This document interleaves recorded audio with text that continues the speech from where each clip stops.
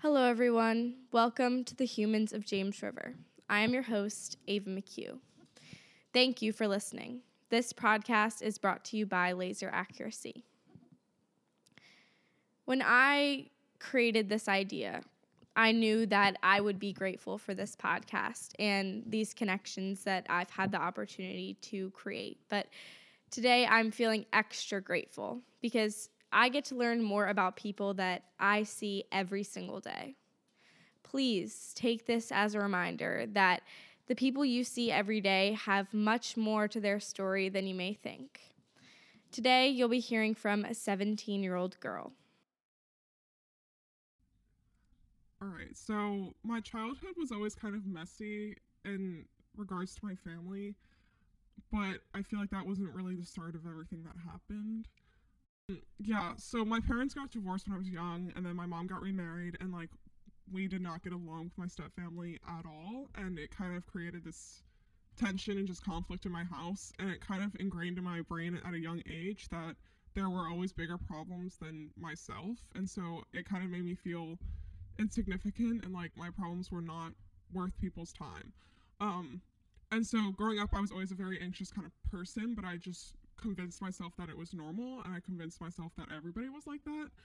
And then in middle school, I realized that wasn't exactly true. So in sixth grade, I became like really close with this one girl who was having a lot of mental health issues, and I had previously kind of had my own mental health issues, but she opened me up to this whole world of like self-harm and suicide that as an 11-year-old I just didn't know existed. And so she definitely didn't cause my problems, but she kind of exposed me to unhealthy coping mechanisms, and I think that's kind of where my true downfall really started. I guess that sounds dramatic, but and so she was very not okay. And so pretty much every night I would be convincing herself to not kill herself and trying to talk her out of harming herself. And as an 11-year-old, that's a lot of responsibility to handle, and that's not something that any 11-year-old is equipped to deal with. And so it kind of just, I was constantly surrounded by negativity, and all I ever knew and all I ever talked about with my friends was suicide and self-harm, and that's just not what an 11-year-old should be thinking about. And so my entire life was just so consumed with this darkness and this negativity, and soon I needed an outlet. And I was either that I just felt so much pain inside that I didn't know how to express that outwardly, and so I tried to find a way to feel pain on the outside, and so that's when I started self-harming. And sometimes it was just that I was so numb and I felt absolutely nothing that I needed to feel something. um and so this whole cycle kind of kept going all throughout sixth grade, and it almost became an addiction to me, was just to feel something, and I couldn't stop it. And so all throughout sixth grade, this kept happening. In seventh grade, it got even worse, which I didn't think was possible. And I think it was sometime fall or winter of seventh grade, I sat down and I wrote a note, and I had convinced myself that the best thing I could do for everybody in my life, including myself, was to just die. Um, and so in this note, I still have it to this day. And I explicitly remember just saying, Mom and Dad, like, it might suck now, but look down the road, like, you're going to save money. You don't have to pay for my college tuition. You don't have to feed me anymore. Like, in my head, all that I was in my parents' life was just money being spent. And I just thought in my teacher's life, all that it was just another paper to grade. And for my friends, I was just like, one less thing to worry about. You don't even have to worry about it. And for my siblings, I just thought, this is more attention that you get from our parents. So I had, in my brain, I had completely convinced myself that this was the best thing I could do for everybody. Like, it wasn't about me, it was about everybody. Um, and so I wrote that note, and I had every intention to just take my own life. And I was trying to consider what was the best way I could do that. And I don't think I ever answered that question. I think that's why I didn't do it. But to this day, I still don't really know why I didn't. But looking back, I'm glad I didn't, obviously. Um, so in seventh grade, I kind of spent my entire year just like consumed in this thought, like, what's the best way I could go out, because I had no purpose to be alive. Well, I felt like I didn't. Um, and in eighth grade, I felt like the people around me started getting more positive, but I personally did not. And so I felt like, what's wrong with me? Like, all the negative things in my life are going away. So, like, why am I still not okay? Um, and since everybody else was getting more positive, it made me feel like I had to hide my negativity more. And I kept telling myself, I was like, okay, just wait till high school. Like, high school's gonna be a fresh start. You got this. Like, that's all you have to do. You just have to keep pushing for that. And so all throughout 8th grade, that's kind of what kept me going, was the idea of this fresh start. And so this is when my kind of cycle started. And so obviously it's a very rough cycle, but I would always be dealing with anxiety and depression together, but one was always typically stronger than the other. And so it was mostly anxiety throughout most of the year, but then in the winter time, it was just full force depression. And it kind of just consumed me. And then when spring came, it kind of just went back to anxiety. So I would feel like in the winter, I would want to die the entire time. But to me, I was like, no, it's fine. It's going to go away in the spring. Like, just deal with it. Suck it up. Um, and so freshman year, I was so excited. I was like, this is my fresh start. And then I went to school the first day. And I was so overwhelmed and just anxious. And I was like, I can't handle this new environment. Like, I can't handle not having friends. I just don't know what I'm doing. And I remember the second I got off the bus and got in my mom's car, I was sobbing. And I convinced myself, I was like, okay, first day sucked. Like, the rest of high school's gonna suck. This is not the fresh start I wanted. Like, there's no point. Like, I'm not waiting 4 more years to get to college. Like, it's over. Like, I'm done with it.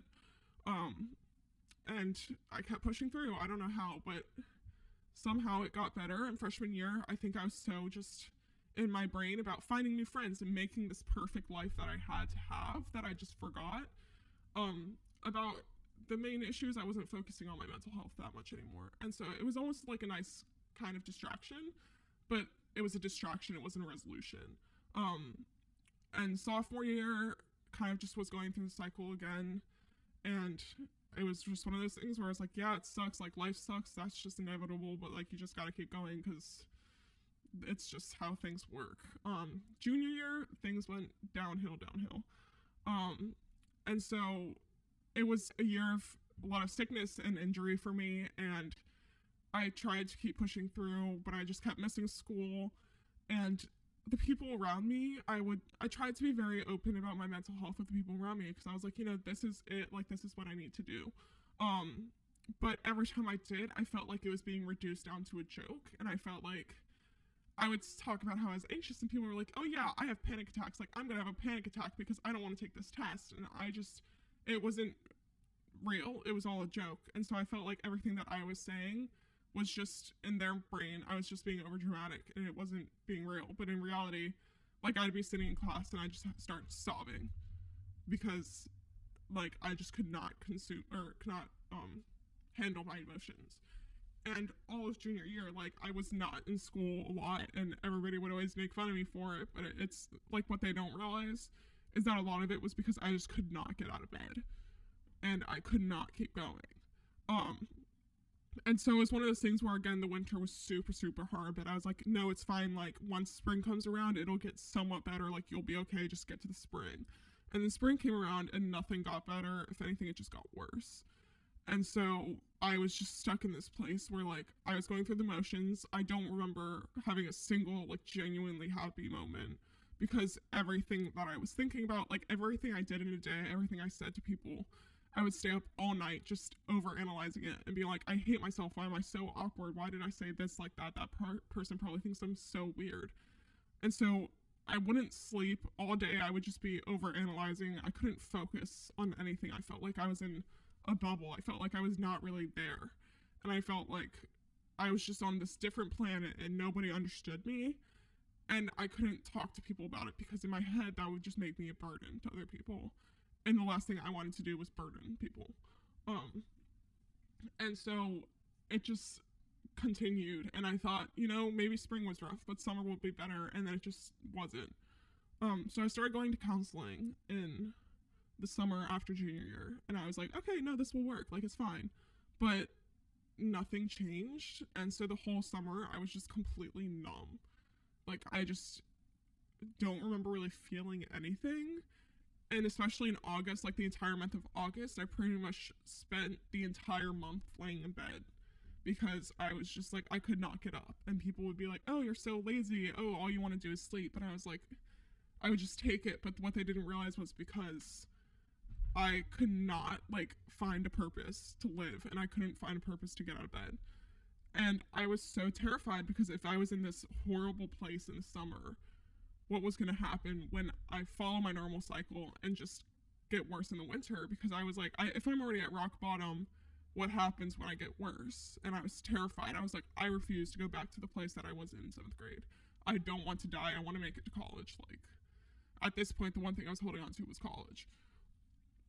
So I tried to talk to my mom, and the first day of senior year, I remember going to school and acting like everything was completely normal. And then I remember I drove home and I went to my mom's house, and the second I walked in the door, I just started sobbing. And she was like, "What's wrong?" And like, of course, my parents' first instinct is always, "Oh, like, is somebody bullying you? Was somebody mean to you? Did you get in a fight with somebody?" And I was just like, "You don't realize that it has nothing to do with the people around me. It has nothing to do with school. It's all me." And I think that's hard for people to grasp. It's hard for me to grasp, but it's just kind of the reality of it, is that people always try to blame mental illness on the things that are around you, and not that it's just something going on in your brain. And I just remember I was so terrified. And I was just telling her, I was like, "Mom, I'm so scared. You don't understand. Like, I need help." Oh, God. And she kind of just swept it under the rug a little bit. She was like, "Okay, well, you're going to counseling. Like, that'll help. Like, you'll be fine." And I just don't think she truly understood how extreme it really was. And so it was literally just this continuing cycle of like, I would go through the motions and I would go to school and come home and I would hang out with friends and act like everything was okay. But in reality, I felt nothing. And like, I could be with my friends and I'd be laughing and smiling, but like, I didn't feel joy. It was all just a face that I was making. And I would come home and I'd just be completely blank. And my mom would be like, "Oh, did you have fun?" And I'd just be like, "No, I don't feel anything." Like, there's just no emotion. I'm just blank. And then in October, I think she kind of had a wake-up call where I woke up in the morning and I was just having horrible panic attacks, and I don't know why.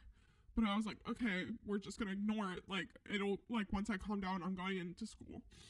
And so I got ready and I went to school and I walked in and it was lunchtime. So I went and sat down at the lunch table, and the second somebody turned to me and said a word, I just started sobbing again. And I went back to the office and I checked right back out and I called my mom and I was like, "Mom, I cannot go to school anymore. Like, I can't function as a human being. What do you want me to do?"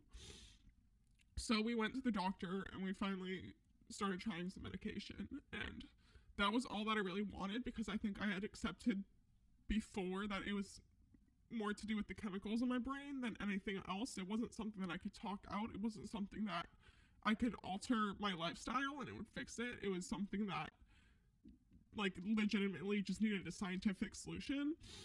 And so it kind of started to help, but my problem was that it then kind of put me on a level where I was either extremely over the top happy and hyper, or I was completely numb. And so I would have these really fun moments with my friends and I would be having fun and laughing and genuinely feel happy. But then afterwards, I would stop and be like, wait, was that actually genuine happiness, or was that the medicine acting? And I couldn't tell if I actually felt happy or not. And so the anxiety kicked in again, and I was overanalyzing everything, and I was like, wait, is this real? Like, am I really me, or is it something else? Is it the medicine acting? And on the contrast, like, I would just be completely numb, and I would be around people, and I'd be at school, and I would pretend like I was feeling something. I would pretend like I was feeling happy, but in reality, I couldn't, like, my brain was shut off. I couldn't think. I wasn't focusing on anything. I didn't have any emotion towards anybody. I felt like I was a brick wall. And I started working really hard in school, like December, January especially, and I kind of used that as a distraction, and I pushed down all of my emotion that I was feeling, all of the negative and all of the positive, and I turned into just this working robot. And at the time, I was like, oh, this is great. I don't worry about anything anymore. But when you push something down, it tends to come back up. And so once all of my hard work kind of stopped, I hit a wall again, and I just had a complete breakdown where all of, like, the one thing that I had to suppress my emotions was gone. And so now it all came flooding back. And I was driving home from school, and I called my mom, and I was like, Mom, like, all I want to do right now is crash my car. And I was like, if I'm alone for another moment, I will hurt myself. And I was so terrified, because this is the feeling that I was trying so hard to avoid for the past 4 years of my life. And I was so scared. And so I forced my mom to come pick me up because I could not be alone. I was a threat to myself. And I forced her to sleep on my floor that night because I was like, I can't. Like, if you walk out of this room, I don't know what will happen. And so that was kind of a wake-up call for me, that I had kind of forced myself to believe that most of it was gone. Like, it was still always going to be there, but the severity of it wasn't nearly as bad. And I was like, it's not going to be for the rest of my life. Like, I'm cured, yay. But I definitely was not. And I think that made me realize that it's a constant battle. Like, mental health is always going to be a constant battle that you have to deal with. And you might think that it's gone, and you might think that all of your problems are like okay now, but deep down, I think for me at least, it's always going to be an underlying issue, and I can't just act like it's not there anymore. And it's something that I have to constantly address, and I have to be on top of, and it's not like I can't just act like it's not there. Like, that's not going to work, and it's just going to make it worse. And within this time, I had another friend who started going through some really difficult issues, and I'm the kind of person where everything I do, I have to be helping others, and it doesn't matter how it changes me. But I kind of have put up this wall since 7th grade, and just anything that had to do with suicide and self-harm, I would completely shut down. So I wanted to help these people, but like, I couldn't. I would shut down. Like, I didn't know how to handle it because it was such a trigger for me. And so I've been, like, to this day, I'm trying to handle how can I help other people while not jeopardizing my own mental health. And sometimes I feel bad. I'm like, oh, you're being selfish by prioritizing your own mental health. But then I realize I can't help other people if I am not here to do it, like, quite frankly. And so it's just this constant battle that I have to learn how to help myself, which is so hard to do because I can't prioritize myself for anything. And so, yeah, this is just my little reminder that no matter what, like, if you think that somebody's completely overcome all their problems, there's a likelihood that they haven't. And so it's something that consistently needs to be worked on, and that if your friend needs help, you should prioritize yourself first, because you can't help anybody if you can't help yourself first. So, yeah. Thank you for sharing your story. I think this is a perfect example of every single person's mental health looks different. And when people see you crying at school or not coming to school, they probably think it's for this reason or that reason. But it's a perfect example of you can never truly be sure of why someone is acting a certain way unless you know their whole story. I think you could agree that a lot of people probably don't know your whole story and don't know why you do some of the things you do. And that's a really hard place to be. And when you're talking to other people and they don't understand and it only makes you feel a little bit worse.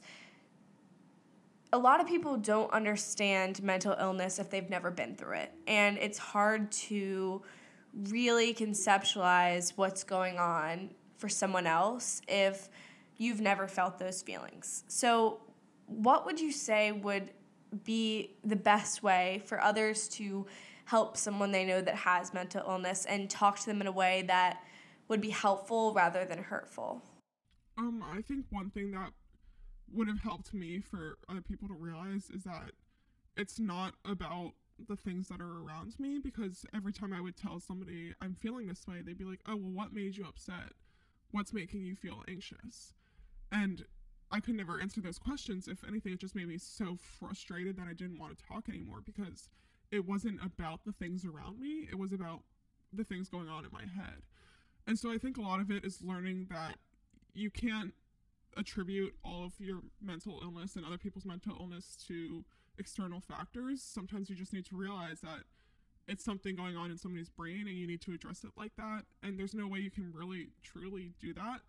But a lot of it is just asking how they feel or like what they're thinking about. It's not, hey, what's going on in your life right now? What are your friends doing?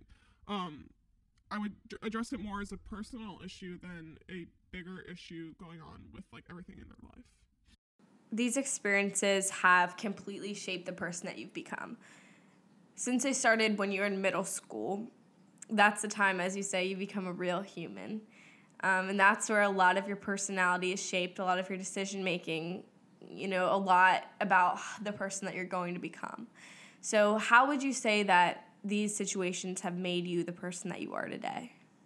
Yeah, I think that a lot of these situations kind of led to an identity crisis, I guess I would say that I had.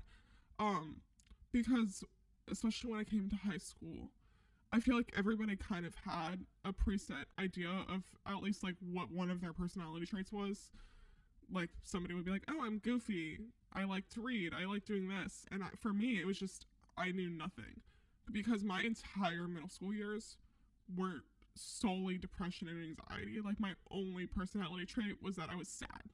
And I convinced myself that this is who you are. You are a quiet person. You don't like to be around other people. And the only thing you like to do is stay in your room and be alone. And I convinced myself of that. But then I kind of started realizing like that's not true. But in my head I was like, no, but this is who you are, so you have to act this way. And freshman year it was really hard because I was like trying to figure out, I was like, I want to hang out with people, I want to be happy, but then I was like, no, that's not who you are, you're not allowed to do that.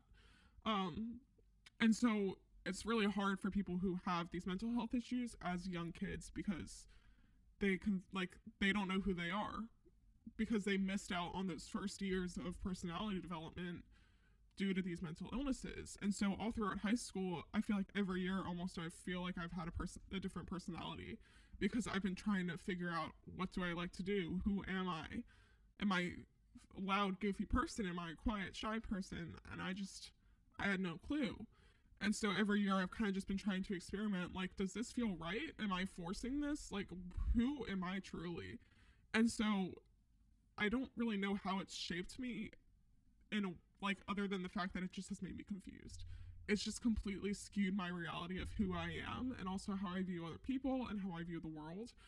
And so it's really hard to kind of move past that. But I feel like this year, actually no, not like, because this year whenever I'm having fun, I'm like, oh, this is great, I'm that goofy person I want to be. But then I'm like, wait, actually, is this the medicine or is this just me?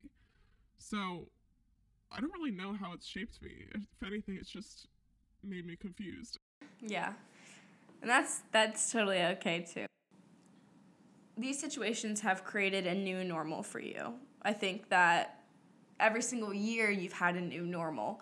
And it's a perfect example of how your story with mental illness never ends. It's always changing, and new layers are coming up that make things more complicated for you. So this normal, I feel like you really haven't had a normal in your life. In 7th grade has been different than now, and now will be different than next year. And that's a hard thing to deal with when you never have a base. You never have this version of yourself where you can look back and be like, okay, that's who I am. That's when I feel normal. So it's hard to figure out when you don't feel right or when you don't feel like yourself. All the time you don't feel like yourself, and you can't figure out where to go next. And that is so hard. So you have this new type of normal, and can you kind of give a little bit more about what your new normal is now? Yeah. So basically all throughout my life, like, I convinced myself that my mental illness was normal because I found that's the only thing that has been consistent all throughout my life, because my family situation has constantly been changing, my friends are constantly changing, my extracurricular is always changing. And so I've kind of defined myself by my mental illness because that's the only thing that's normal to me. It's the only thing that I've been able to consistently hold on to, and it's not something that I've wanted to hold on to, but it's always there. So for this year, I've found a group of people that I feel like have really made me feel like myself. And though I still have doubts about what myself really is, I feel the most myself with them than I have ever before. And so I think I'm kind of becoming, like, coming into my own normal. And it's that I like to have fun and I like to be carefree and I don't have to always abide by a strict schedule that my anxiety makes in my head. And so this year's normal has been fun, and it's just hard for me to not doubt, is that actually normal, or am I forcing that based off of the people I'm around? So, I've I've had some of the happiest moments of my life this year, and I like to think that that will become my new normal, but also I just always have these sporadic breakdowns where it all just hits again, and I think, am I even allowed to have a happy normal, or is my normal always just going to be my mental health issues? So, in the future, even though right now it seems like you don't know where to go and you're kind of struggling with your identity and with what you want to do next, what's one thing that you're looking forward to in the future? Yeah, so obviously my answer would be college, but I feel like I can elaborate a little bit more on that. So like I said earlier, the one thing that has always been constant in my life is mental illness, and everything else has been changing. And I think that college might kind of be that constant for me. And so kind of just living in one place, because I've been moving around a lot, and like just living in one place and having this set group of people that I feel comfortable with, and finally kind of creating a normal for myself where I can just live in this one place and have not necessarily a set routine, but just things that I like to do. Like, I'm just hoping that I'll get to college and I'll find the people I want to be around, and I'll find the things I like to do, and I'll be able to know what those are, and I'll be able to hold that constant in my mind. And so I'm hoping that that will kind of give me something to identify with other than just my mental health. So I just need something that is constant and something that I can kind of use to shape my identity other than what I have now. And I'm hoping that college will provide me with those opportunities and the people that I need to be able to do that. Thank you for sharing your story. It is the perfect reminder that mental illness never stops, and everyone's mental illness looks different. And I want to thank you for being honest about the realities of mental illness, because a lot of times in school we're taught, a mental health lesson or given a hotline to call if we're feeling a certain type of way, but that isn't always the answer, because mental illness is so complex and it affects every single thing that we do, every single way that we act. And a lot of times it's hard for people to understand that. And I hope that the listeners can hear this real and raw account of mental illness and think about it the next time they see someone crying in school, or they don't understand why someone is acting a certain way. And I know that your story will open a lot of eyes to the realities of mental illness. So thank you.